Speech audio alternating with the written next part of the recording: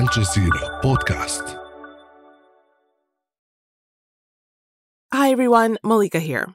Today I'm handing over the mic to our guest host, Natasha Del Toro. Enjoy. It was scary. The moment I got the taxi to come to the border, like maybe the border police will get you and deport you back. That's Naqib Sarwari. He had fled the Taliban in Afghanistan, where he's from. And on Christmas Eve 2017, he found himself in a northern forest, seeking asylum across a border. It was dark and certainly very dark at that time of the year. I didn't have a lot of clothes. And to be honest with you, I couldn't afford a lot of clothes. I knew it was going to be cold, but I had no choice. Naqib was entering Canada at a place called Roxham Road. And that's pretty much all it is, a country road in the woods. It's become a popular unofficial crossing point along Canada's 6,400-kilometer border with the U.S. Last year, almost 40,000 people entered Canada that way. It's never been a very hard border to cross, legally or illegally. But now, Roxham Road is no longer an option. Sources say irregular crossings like this will now be shut down. Law enforcement on both sides of the border will be able to turn back migrants if they cross illegally. The U.S. and Canada recently changed their border policy. But for people who decide to go anyway, their options seem to be getting more and more dangerous. So what will a harder border mean for Canada and for the people trying to get there? And why is this happening now? I'm Natasha Del Toro, in for Malika Bilal, and this is The Take.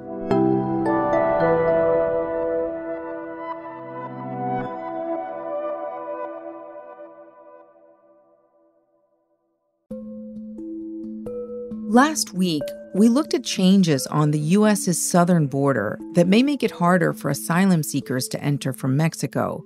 But for those who want to migrate further north to Canada, there's another story there, away from the headlines.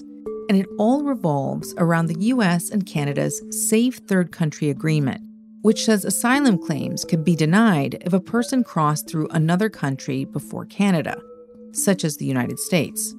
Canada and the U.S. are part of what's called the Safe Third Country Agreement, which means that if you are coming to Canada to seek asylum from the U.S., you'll be turned back if you come to an official border entry point. Until this year, the deal only applied to official border crossings, but now it applies to the entire U.S.-Canada border, including Roxham Road. New signage here at Roxham Road that was unveiled at the stroke of midnight by Canadian Border Patrol. We understand that this is now closed and people will not be permitted to go through this anymore. So I'm talking to someone who made that journey at Roxham Road, Naqib Sarwari, who was granted asylum in Canada in 2018 and who you heard from at the top of the show. So Naqib, just so our listeners know a little bit about you, you're from Afghanistan, where I understand you used to work in the education space with young boys and girls, but you left in 2017 because of the Taliban.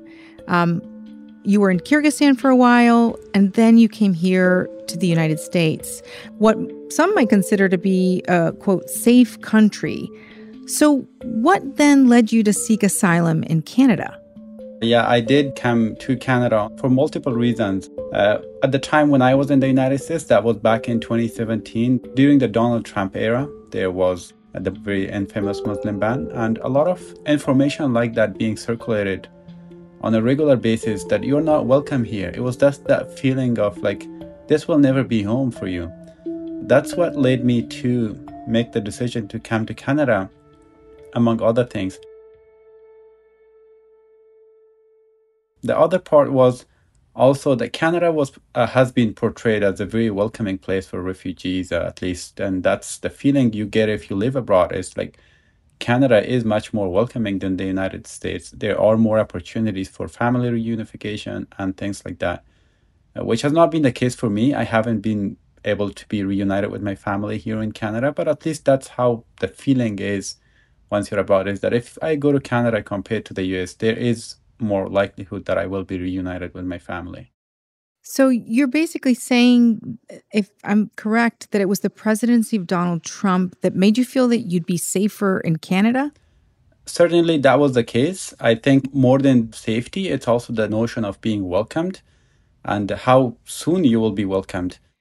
And so you made the crossing at Roxham Road, which has become a famous crossing point. Almost 40,000 people used to enter Canada last year through that same crossing point. Can you tell us a little bit about what your journey was like? When I was in the United States and I was doing a lot of research online, trying to find information on what is the best route to go about it, I came across this community-led initiative at the border, which was helping refugees not necessarily cross the border, but helping them get like snacks on the road, get some water, things like that. So I reached out to one of them and said, like, I'm a refugee, I'm interested to go to Canada. Can you please confirm if the road is still open and if people are still crossing? And they said, yeah, we have seen people crossing yesterday. We saw people crossing this morning. Yeah, that it's open. Of course, they said, we are not going to give you legal advice on what to do, but as a community organization, we do give the news. And so Naquib headed for the border. I took a bus all the way to a city called Plattsburgh, which is very close to Roxham Road. And the moment you get off the bus, there are taxi drivers who are asking you, hey, do you want to take a taxi to Roxham Road? Sometimes they overcharge you just knowing the situation. They're knowing you're desperate and you really don't want to ask too many questions. You just want to get on a taxi and just get to the border. They were trying to put in like as many families that would fit in the car. So I took the front seat. And I had a family from Nigeria, 2 parents and 2 kids at the back seat. I remember the mother of the family being very fearful. The kids on the way, they were crying. Maybe sadness of leaving home, but it's also the feeling of like, you don't know what's going to happen the moment you step across the border. You don't know if you're going to get a home. You don't know if you get any winter clothes, if you don't know if you're gonna just stay on the street, with the cold winter. Wow. And when you think about that actual moment when you crossed, what was that like? There's a sense of fear, anxiety, and uncertainty, but at the same time, there's a feeling of hope, of a future. And also, I think the moment I crossed this, like, I felt like, you're on your own going forward, because that's a feeling I got. Like before that, I was like relying a lot on like family and friends. But the moment I crossed, I didn't know a single person in Canada. And I was like, man, you're on your own. Yeah. But the border forces were waiting at the other side of the border. They were like, this is not a regular port of entry. You're not supposed to cross here. You will be detained. But I have made my decision. I'm going to cross anyways because I have no other choice. So you were told that you were supposed to go through this official legal point of entry, but you didn't. Basically, because the way the Safe Third Country Agreement worked at the time, you knew that if you went to an official border point that you were going to be sent back. There is a loophole to that agreement. If you're in between official points, you can walk over and seek asylum here. But if you just went through Roxham Road and didn't report yourself to the authorities, there was a chance that you could claim asylum in Canada. So it was a calculated risk that you took. Absolutely, yeah. The moment you step into the Canadian soil, once you're in, just that one step into the Canadian soil, they are legally required to process your asylum claim because you are in the country, you're not out of the border.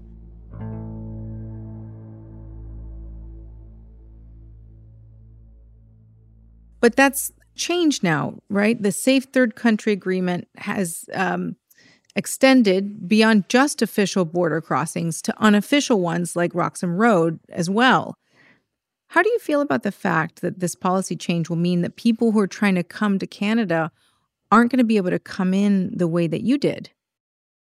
I could summarize everything into dehumanization. I think it's just putting people into statistics and not factoring in every other social ties they may have to Canada for people who might not have a safe life in the United States for various reasons.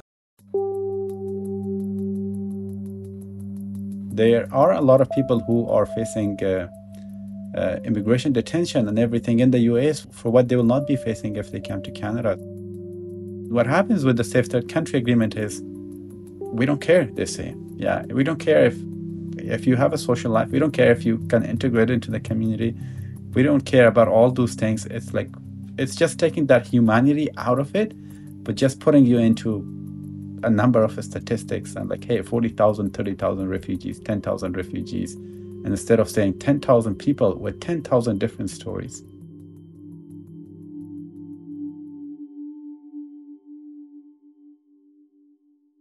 So, why did things change? That's after the break. Get your news in less than 3 minutes, 3 times per day with the Al Jazeera News Updates. Just ask your home device to play the news by Al Jazeera or subscribe wherever you listen to podcasts.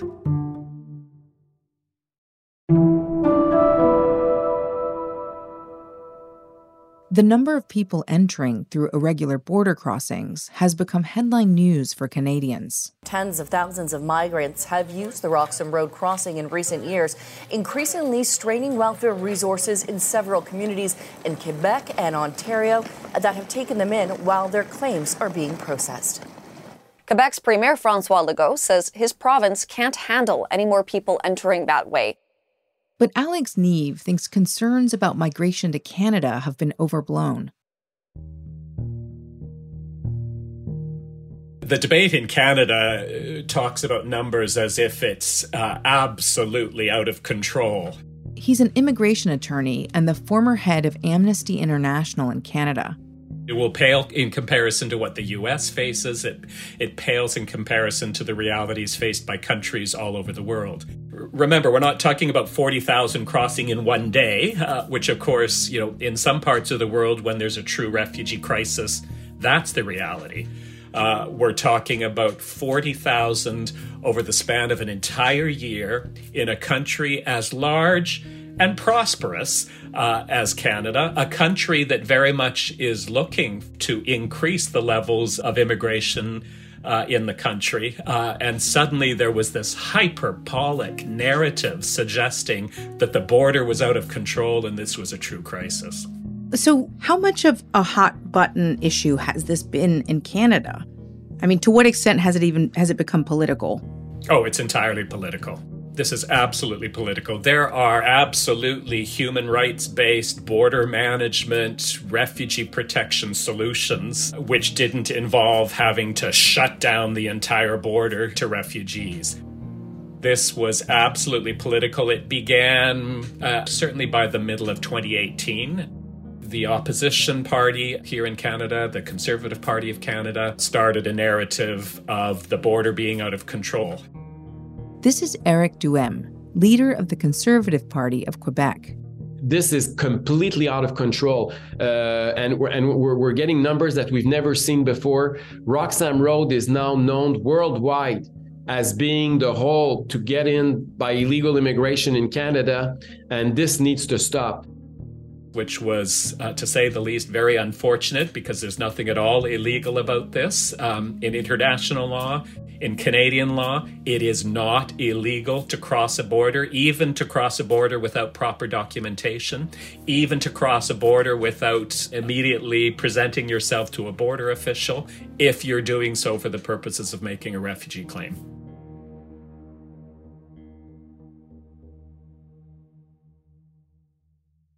Canada, generally, a country with a fairly welcoming public attitude towards refugees. Suddenly, there was this new narrative around illegal migrants, illegal border crossings. And I think the government felt very, very susceptible. They were worried they were going to lose votes to the Conservatives on this. And so immediately started to shift.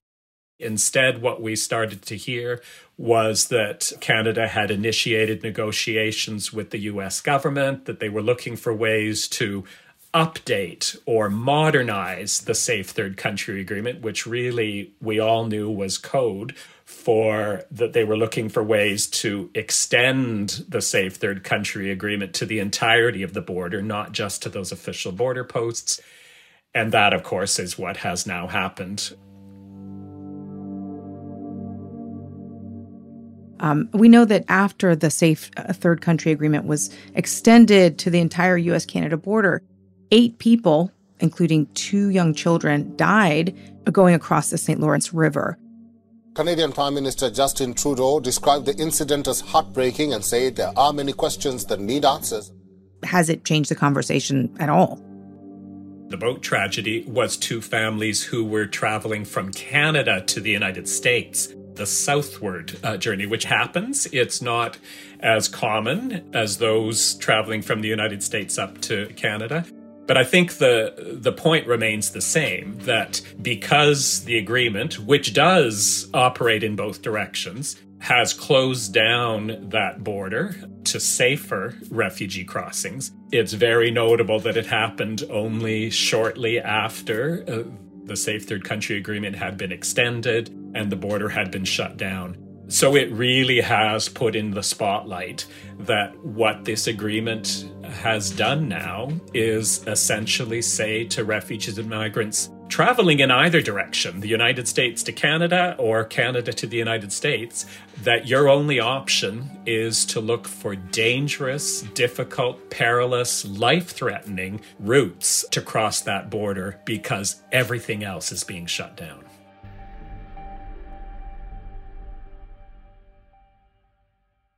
Now, the Safe Third Country Agreement's constitutionality is being looked at by Canada's Supreme Court, and refugee advocates have argued that the agreement violates Canada's Charter of Rights and Freedoms, as well as international agreements like the 1951 Refugee Convention. So the question then becomes, is this agreement legal? Well, that's the, from a government perspective, irresponsible aspect of this. The Canadian government took this step of dramatically extending the Safe Third Country Agreement while we are awaiting a ruling from the Supreme Court of Canada as to whether or not the agreement is or is not in conformity with our Constitution. So just to be clear, the Safe Third Country Agreement's constitutionality was already under review before it was extended to the entire border?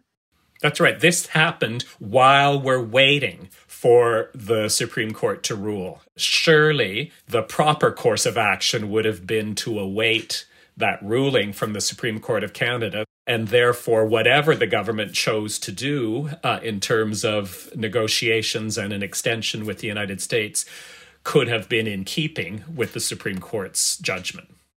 As you say, Canada is a place that presents itself as this globally welcoming, multicultural nation.